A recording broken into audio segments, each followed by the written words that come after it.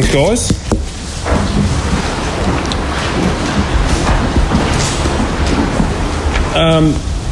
We just come to the part of the service now where we come and we worship God around His Word. We come and open up the Bible and let God speak to us so clearly from the Scriptures that we really love every part of our service, and particularly as we come now to open up the Bible.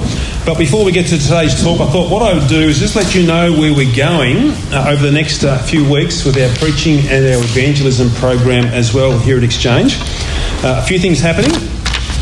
Let me get the order right here. We have a baptismal service next week. And that'll be a great time again, as I said earlier, to witness the gospel as people go through the waters of baptism. Also, part of that service, we're going to unveil the last part of our Exchange Church Vision Plan 2025. So we'll combine that together with the baptism service next week. Now, through the month of March, beyond that baptism service, we're going to do a series of what we call Defeater Beliefs. Defeater Beliefs. So those questions will roll out of, if you're in a gospel conversation and someone says, you know, if God's a God of love, why does He create people, or why does He create a place called hell and send people to hell if God's a God of love?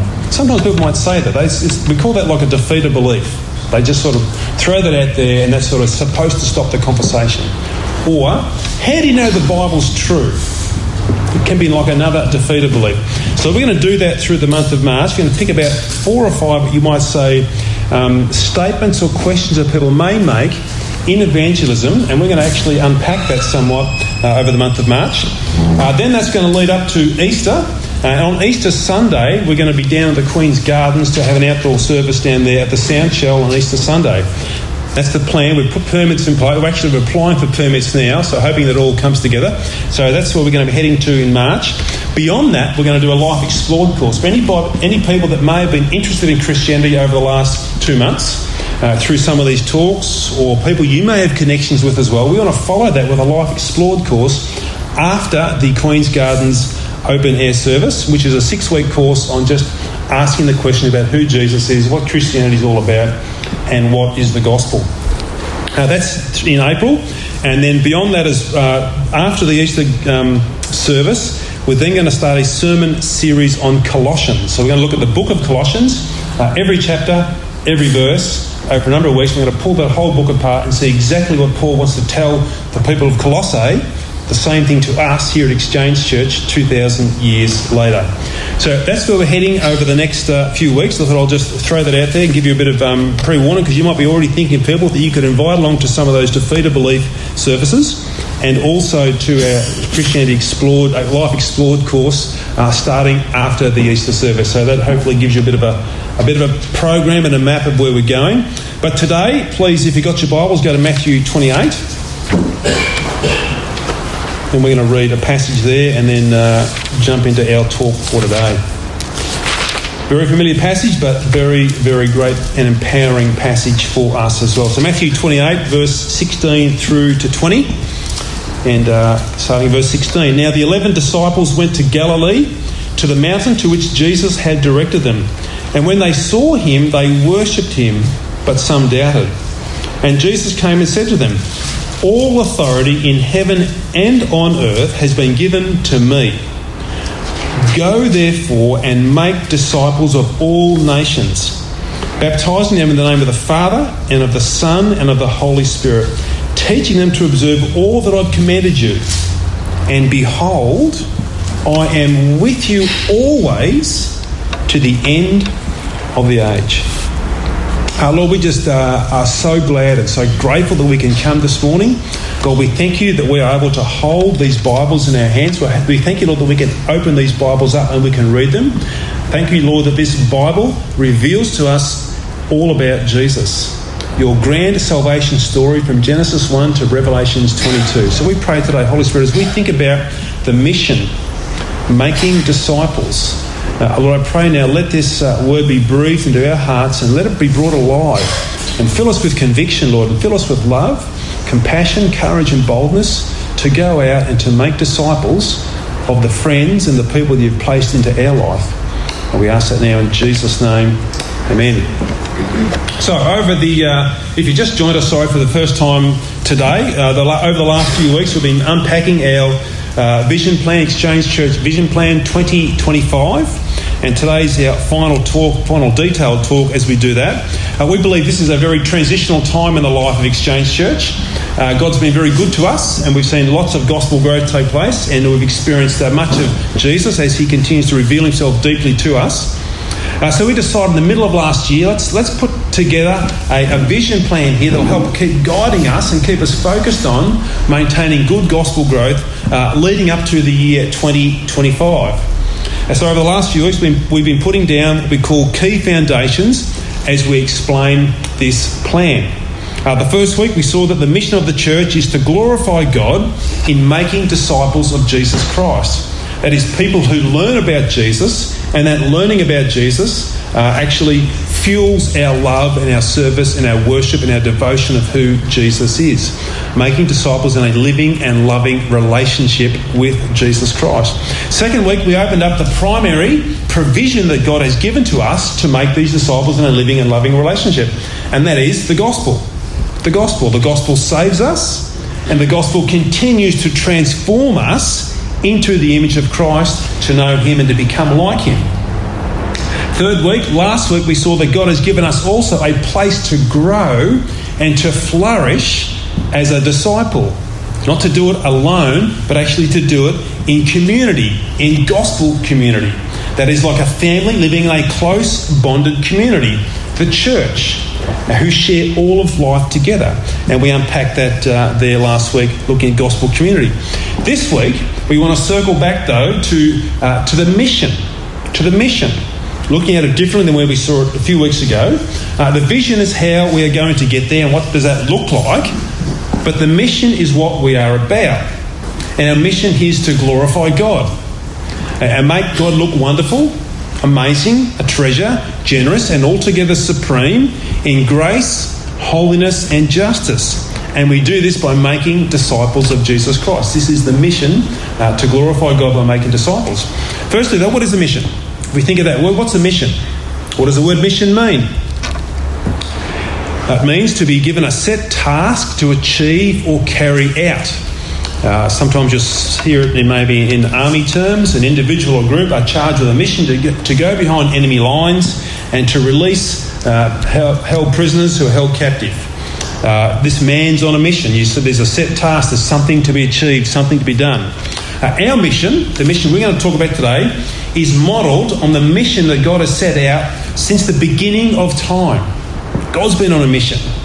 When mankind rebelled against God, he put in place a mission to rescue us. As I said before, the Bible is one story of this mission, of this rescue, of this story of God's salvation, of rescuing mankind from their rejection and rebellion of God. The Son of God would come in human form to pay the ransom for our sin, so that we could be rescued from sin's curse and sin's penalty. Jesus Christ of Nazareth is God in the flesh, and he came to rescue us. So when we read this passage here in Matthew 28, it's at the culmination of his mission. Jesus has just spent the last 3 years preaching, teaching and demonstrating the kingdom of God here on earth. The King of Kings, God's appointed Messiah, has lived a life lowly in humility during this mission. He had no fixed address, and he barely travelled more than 100 kilometres from where he was born. For 3 years, he's laboured by teaching people the truth about who God is and revealing the kingdom of God. During this, he's also demonstrated the kingdom of God as well by demonstrating God's power, by healing the sick and raising the dead, doing only things that God could do. Jesus taught and he demonstrated the kingdom of God as well. Jesus also raised up a small group of disciples during this time. Spent his time investing into the life of a group of men at this particular stage. He trained up a group of guys who weren't the elite of society. They weren't the intellectual giants of society. They weren't sort of the most important people of society. Really, they were the unknown. They were the overlooked people. Jesus just chose ordinary people off the street to be his disciples and to give his care to the kingdom for. Now, for all of this, Jesus was rejected. Jesus was ridiculed. And ultimately, Jesus was murdered on a Roman cross. But the story remarkably doesn't end there. That's not where it ends. Jesus proved beyond a shadow of a doubt that he was God. And he did this, and he showed this was true when he rose from the grave, defeating death. Death could not and death would not hold him down because Jesus is alive. Perfectly satisfied God's justice in his sacrificial death, had no sin of his own to die for, so he rose again in his own power. So Jesus has completed the mission that he set out to do, to rescue and to save mankind. Sin has been paid for, and now the way for humanity to be forgiven and redeemed is opened up. It's now opened up by Jesus so that we can come to God and know his grace, know his forgiveness and know his love and be connected to God again in relationship as we were in the beginning. So that puts the background there, and this is where Jesus is right now. He stands on this mountain just outside of Jerusalem. We don't know exactly what the mountain is, with his 11 disciples, and he says this: carry on my mission by telling others who I am and what I've done. Go and make disciples. Carry on this mission. Now, the mission is over in a salvation sense. Jesus has done what no one else could do. In that sense, it's over. But the mission isn't over in a telling or proclaiming sense. It's completed by Jesus and all that he's done. Now it's in a telling sense or a proclaiming sense. We actually tell about Jesus and who he is. The book of Acts follows on from the 4 accounts of the Gospels. And what the book of Acts are is actually the early church and the apostles carrying out this mission. You read through the book of Acts, it's very exciting. Things are happening. Churches are being planted. People are being saved. It's a snapshot that the Holy Spirit has inspired Luke to write for us as an account of the early church actually carrying on the mission of Jesus Christ, of telling and proclaiming the gospel and seeing people become disciples of him. Now, the call of Jesus back then, 2,000 years ago, hasn't changed for today. It's still the same call. It's still the same mission. The Church of Jesus Christ, of the gathered disciples of Jesus, are still charged with this great commission. We're commissioning together with Jesus to carry out this very same mission of telling and proclaiming the gospel. So Exchange Church in 2020 are on that mission to tell people about Jesus, to demonstrate Jesus out through our lives of living a gospel-focused and gospel-centred life. We are still on mission today. And we know, as we saw some statistics the other day, we have a vast mission field right around us, right where we are here in Shep. 69,000 people live within 30 kilometres or so of Shepparton. And as we said a few weeks ago, there's 67,000 of those people who do not know Jesus as we speak today. We understand that those 67,000 people who are outside of Christ, we know and we understand at this point in time that they are destined to go to hell, to face God's everlasting wrath for their rejection of him. So we want to get out there with this mission still alive in us to tell people about Jesus, to see people rescued by putting their trust and their faith and their hope in who Jesus is and what he has done for them. So that's the mission. It's for us today. It's just the same as what the apostles and the disciples did in the early church. Now, the mission was hard back then. We've only got to read through the book of Acts and you see they had some pretty difficult times there trying to actually get this message of Christ out. It cost a lot of sacrifice, a lot of time, a lot of energy and a lot of money for these people to actually go out and to do these things. Gospel work isn't easy. It is difficult. People aren't spiritually alive. They're actually dead in their sins, as we saw a couple of weeks ago as well. So it's a hard thing we've got to do. And along with that it's hard, we've got to think about our own Western culture, where we live here in Shepparton in Victoria, Australia, a Western culture that is moving further and further away from Christian foundations. It's actually helpful if we understand our culture a bit, if we want to win our culture. So I'm going to speak a little bit about culture for the next few minutes, so don't zone out. It's really important. Just listen carefully and you'll pick up some good stuff here.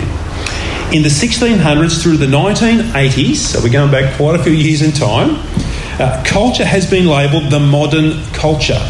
We come out of the Dark Ages or the Middle Ages of the sort of 1000 AD to 1500 AD, which is, if you've done history, it's called the Dark Ages or the Middle Ages. And around the 1600s, we actually come into what we call modernity or the modern era of humanity. A progression of modern living was now beginning to take place at this particular time and kept developing rapidly from there. In the middle of the 1800s, we had what we called the Enlightenment period. That period was known mainly for Charles Darwin and his theory of evolution. Now, what took place at that particular time, science became really, really prominent in the world.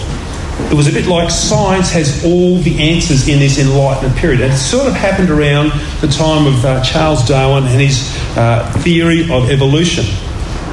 Two factors, though, were really strong through this period, 1600s through to the 1980s, which is only just a few years ago.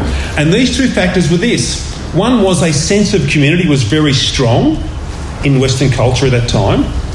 And the other also was this. They were holding on to Christian values as a culture in this modern period, 1600s through the 1980s. What's good for the community will be good for me, and I'll do this along with my Christian values or Christian morals or Christian principles.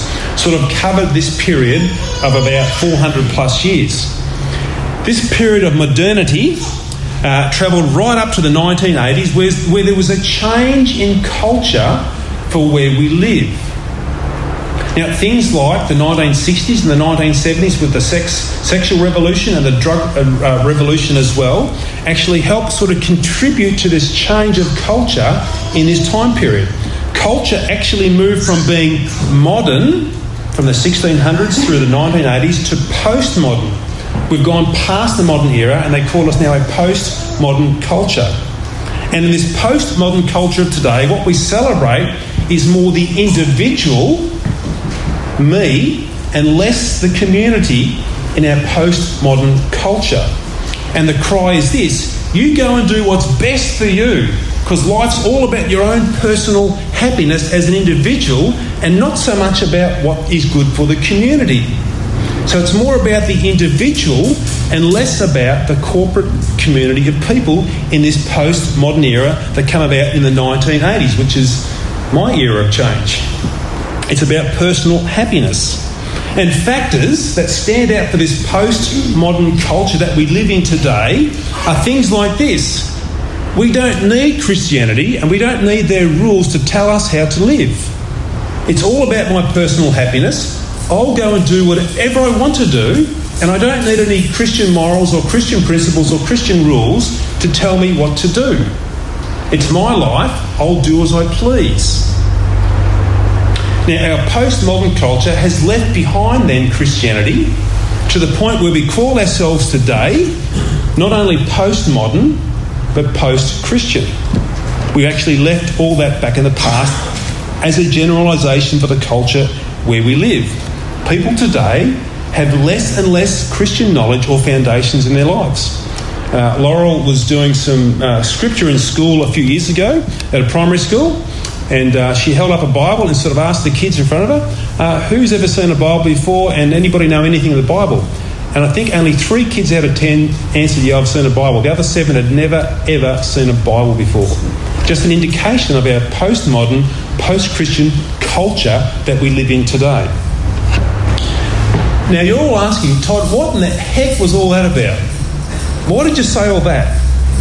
I say that because it's really important to know how our community ticks, how they think, how they operate.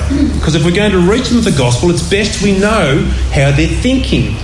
It's really important to know what their dreams are, what their desires are, what their hopes are, what their questions are, and how they think. You see, if we understand these things about people, we best know how to target them with the gospel. Now, in saying that, I'm not asking all of us to become expert philosophers or sort of cultural gurus. I'm not saying that at all. But if at least we understand somewhat how our community or culture is thinking, we can then begin to think how we can really accurately target the gospel to answer their questions and their hopes and their dreams. Because today, the culture is putting up more and more resistance to Christianity. It doesn't want what Christianity is offering because it actually clashes with their agenda. So we need to effectively know them to reach them with the good news of Christ. It's the culture we're living then in as well. So I asked this question, thinking about mission, thinking about culture, how do we carry out this gospel mission going into a challenging culture? How do we go and make Jesus look great and as our treasure to the culture around about us that is resisting him in some way? And I think this is really important as we think about how we take this mission on board in our own lives and then take it into the culture, knowing where the people are at. So there's three things here that I believe we need to put into place to reach our culture here in the Goulburn Valley, Greater Shepparton region where we live. I think these are really important things for us to be able to take this mission on and to intersect with the lives of these people so they can see who Jesus is. One of the most important things we can do in reaching our culture is to live authentic Christian lives. To live authentic Christian lives. In other words, our life matches up with what we say or what we believe.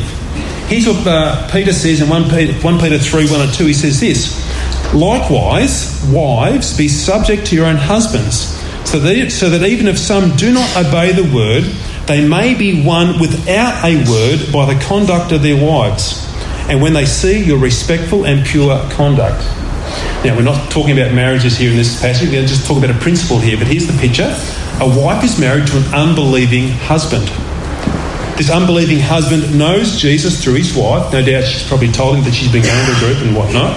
But at the same time, this unbelieving husband, he's resistant to the gospel. Peter's saying here, he's an unbelieving husband.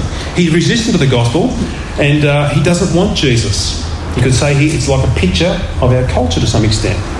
Peter says here, as his instructions to these people, Peter says, let your conduct, let your life shine through with the gospel. What's he say? Your respectful and pure conduct. Let that shine through so they might be won without a word. So the gospel can actually come into their lives by seeing a visible representation of us living out the life of Jesus through our conduct, through our life and through our actions. That's the principle there. Authentic, gospel-focused lives make Jesus look very powerful and attractive. They really do. It's a bit like actions speak louder than words. Words are cheap if there's no actions to follow. Authentic, gospel-focused lives make Jesus look very powerful and very attractive. If we say we're going to be a loving, caring community, Christians, then we must authentically demonstrate that. We must show people genuine love, genuine care. Be willing to invest ourselves in the lives of other people in a genuine way. We must be willing to put ourselves out for other people to show them this love and this care in a genuine sense. And that'll be costly. It'll cost us time as the first thing as we invest our lives into other people. This makes us other people focused. Yes, it is all about Jesus, but then I'm thinking, how can I reach other people before I start to think about myself? And that sort of flies in the face of culture, because culture says life's all about me. But the gospel transforms us and says, no, it's about Jesus, it's about other people, and then it's about me. This is a great way, a really powerful way for us to demonstrate Jesus and to demonstrate the gospel into a resistant culture. They see authentic lives. They see lives that are lived out with a gospel focus and a gospel centrality. It actually makes Jesus look powerful and it makes Jesus look attractive as we have these authentic lives. It'll bring down cultural barriers, I believe. They'll say things like, you Christians really live out what you believe. You're not just all talk. You actually have actions that back up what you believe. And that'll help to bring down barriers. Second thing we need to carry out with gospel mission here is become more hospitable. Practice hospitality. We need to be more relational with outsiders or unbelievers. Look again what Peter says here in 1 Peter 4:9. He says here, show hospitality to one another without grumbling. Show hospitality to one another without grumbling. To reach the community where we live, we need to be connecting with unbelievers. It's not going to happen if we stay within the four walls of the church, of a building, as a gathered group on a Sunday morning. We need to be building connections outside with unbelievers, with outsiders, people who are yet to be Christians, yet to be followers of Jesus. We all have to find that spot in our world where we are connecting with people who are not yet followers of Jesus. Now, I know for Laurel and myself, we do a lot of that through our kids' sporting teams. We just have a ready-made place where there's a whole bunch of parents sitting on the sidelines either watching a game of netball or basketball or football, and that's our spot. Or also we're connected to a local tennis club. We play social tennis midweek as well. We're putting ourselves right in the space of unbelievers and trying to intentionally build connections with them, looking to share Jesus with them. We need to find that spot. You need to ask yourself, where's your spot? Where are you actually putting yourself in the place of being with unbelievers, outsiders, with the intent at some point down the track to build that connection with and then share Jesus with them? You need to ask yourself that. Where's my spot? Where am I meeting with those people? How am I building a connection and a relationship with outsiders? And when you do that, when you find that spot and those connection points, we practice hospitality. We be hospitable. We have people around for a meal to our homes. You might bring them to your house for coffee. You might actually go out and do hospitality in a different way at a cafe or a coffee shop in Shep, or down to the lake for a meal. It's a whole range of places where you can actually build this hospitality. Now, you might say, well, why is this important in carrying out the mission or carrying out the gospel mission we've got here? Because hospitality is really an effective tool to create a space for bringing Jesus into the conversation. Hospitality is a great place for that. When you gather around food or over a coffee or something like that, it actually provides like a disarming atmosphere. It's like we're sitting on the level. We're just enjoying company over some food. And remarkably, in our humanness, it creates a place where we actually can begin to have those conversations that you can't have at the workplace, or you can't have at the tennis club or the netball court or wherever. Actually, hospitality is really important to create that space where we can actually relate to each other and just talk about life and actually steer those conversations intentionally towards Jesus Christ. Hospitality is a really important thing in carrying out the mission. It's not the mission as such, but it's actually creating a space for the mission to be carried out in. Third thing that we need to do to reach our culture as we think about what we have? Authentic. Forgot it already. Hospitality. A third thing is informed. We need to reach our culture. We need to be informed about our own faith and the lives of others. Again, let's look at 1 Peter, where he says this in 1 Peter 3:15. But in your hearts, honour Christ the Lord as holy, always being prepared to make a defence. Note that word there, make a defence. To anyone who asks you for a reason for the hope that is in you, yet do it with gentleness and respect. We need to be informed. Peter says there in that passage to be prepared to give a defence for what we believe, to give an explanation of what we believe and why we believe it. We are to know our faith. Why do we believe what we believe? Are we able to explain what we believe? If someone asks us, Todd, why do you go to church every Sunday?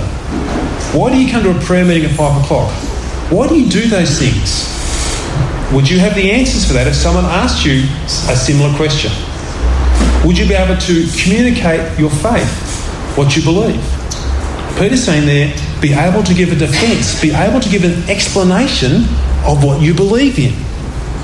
Now here at EC, we want to help you do that. We ran a course last year with our Bible study groups actually talking about how to relationally share Jesus. what to say and how to try and help a conversation flow in that way. Now, that might sound a bit mechanical to you guys, but really we are working with our humanness the way God's created us, and we need help to think about, how do I construct a conversation? How do I lead that to actually be able to talk about Jesus?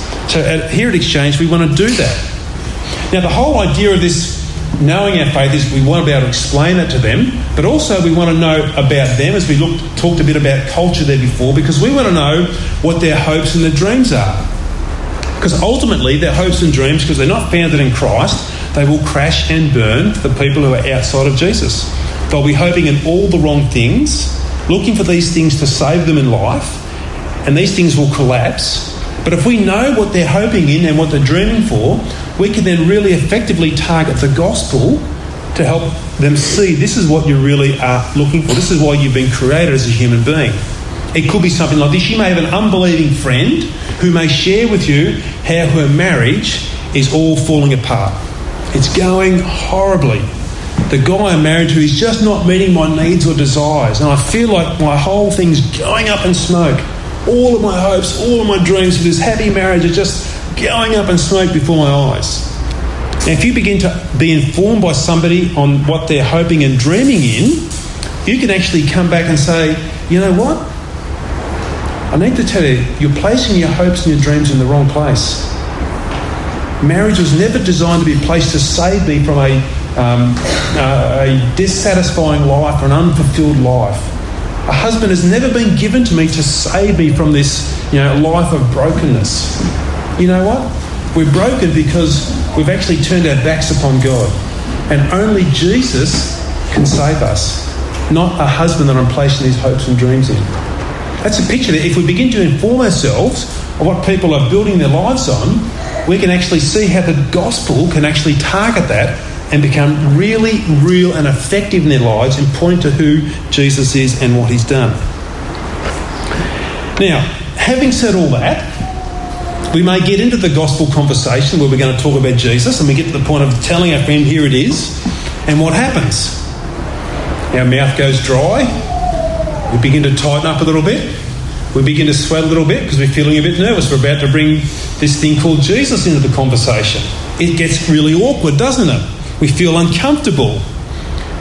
We're having this sort of rational conversation about life and its challenge. Then we're going to say something like, look, Jesus came to die for your sins, to take your punishment that you deserve upon himself, and he did that on a cross 2,000 years ago.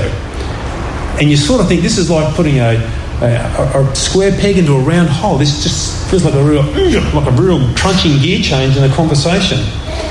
And what? You're telling me a guy who lived 2,000 years ago, he's my saviour? And I've got to put my trust in him? It just feels like an awkward fit when that happens. And it's amazing how fearful and awkward and even embarrassed we can get when that happens, when we get an opportunity to carry out this mission. Now, we recognise that here at Exchange because we're all in the same boat. We're all in the same picture when that happens in this life. And we also understand there's a real enemy called Satan out there who just loves to fill us with fear as we're about to get to the point of saying that Jesus is what you need to hear about. We get that. We know that. And we also know that the task of evangelism seems so overwhelming at times. I'm the only Christian living on my street, and I've got 20 other houses and not one person's a Christian. And there's 67,000 people around us here that don't know. It just seems overwhelming. Where do I start? How will we ever make any impact into this area or community where we live? That's all true. And I think we can all relate to that as we think about those things. But here's the glorious thing about God, the glorious thing about Jesus Christ, and the glorious thing about the Holy Spirit. We are not left powerless for this mission. We are not left powerless for this mission. One of our core values here at Exchange is prayer. It's prayer. It's also one of our core values in our vision plan, and if you want to get a copy of that, there's still some out there, I think, is prayer. God has given us a massively powerful tool in prayer. Have a look in James 5:16. Jerry will throw up on the overhead there for us. It says there that the prayers of a righteous man have great power. The prayers of a righteous man have great power. What's praying? Praying is admitting I'm weak. Praying is admitting I can't do this on my own. Praying is admitting, I need your power, God, to be able to do this. And all of that is true. All of that is true. I am all of those things. I am weak. I can't do it on my own, and I need God's power to carry this out.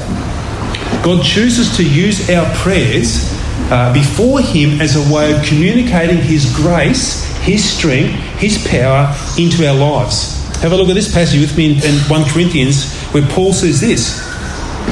Now, just look carefully what Paul's saying here. You also must help us by what? Prayer. You must also help us by prayer, so that many people will give thanks on our behalf for the blessing, strengthening grace, granted us through what? Through prayer. Through the prayers of many. We are helped by prayer. There's a blessing of strength granted through prayer. That's God's way of displaying His glory into us through our prayers. Amazing. Through prayer, God communicates His strength into our lives. So we pray. We pray before we actually go out for gospel encounters or with our unbelievers. If you know today's the day you are going to have that conversation with your friend, pray. Actually, I'd say pray every time before you meet up with your friends. Just pray God will lead you through this conversation and be alert for an opportunity where I actually can bring Jesus into this conversation. You're asking for God's power, and I tell you what, He will give you the power to do it. It's as simple as praying. You don't need to go to Bible college to learn to pray. God, please help me today. As I meet with this person, please give me wisdom. Please give me strength. Please keep me alert. Please help me to listen. And please help me to show them who you are. Give me that courage now, I pray. Give me that boldness now, I pray. In Jesus' name. Simple as that. From an authentic heart and a real heart, God will honour that prayer and He will give you what you need for that opportunity. So we're praying. Holy Spirit, open up their eyes. So when we talk about the cross, that they will see it. We pray, we pray, we pray, and God gives us power through that. Now, that's not all that God has given us for power. God's a very generous and gracious God here. This is what the gospel is about. Let's come back to our original passage we looked at. Let's look at what Jesus says here in verse 18. And Jesus came and said to them, all authority in heaven and on earth has been given to me. So what does Jesus have there? Jesus has all authority. He has all power. All authority has been given to me as in Jesus. Where does He hold this power and authority? Is it only at the mountain of Jerusalem where He's talking to these 11 disciples? Is it only at Israel, in the nation around about Him? Where does Jesus hold this power and authority? He holds it everywhere. Everywhere. It's pretty comprehensive, isn't it? There's not one square millimetre in this universe that Jesus can't say, not mine. Every square millimetre in this universe, Jesus says, mine. All power, all authority. Follow that on though to verse 20 and see what He says there.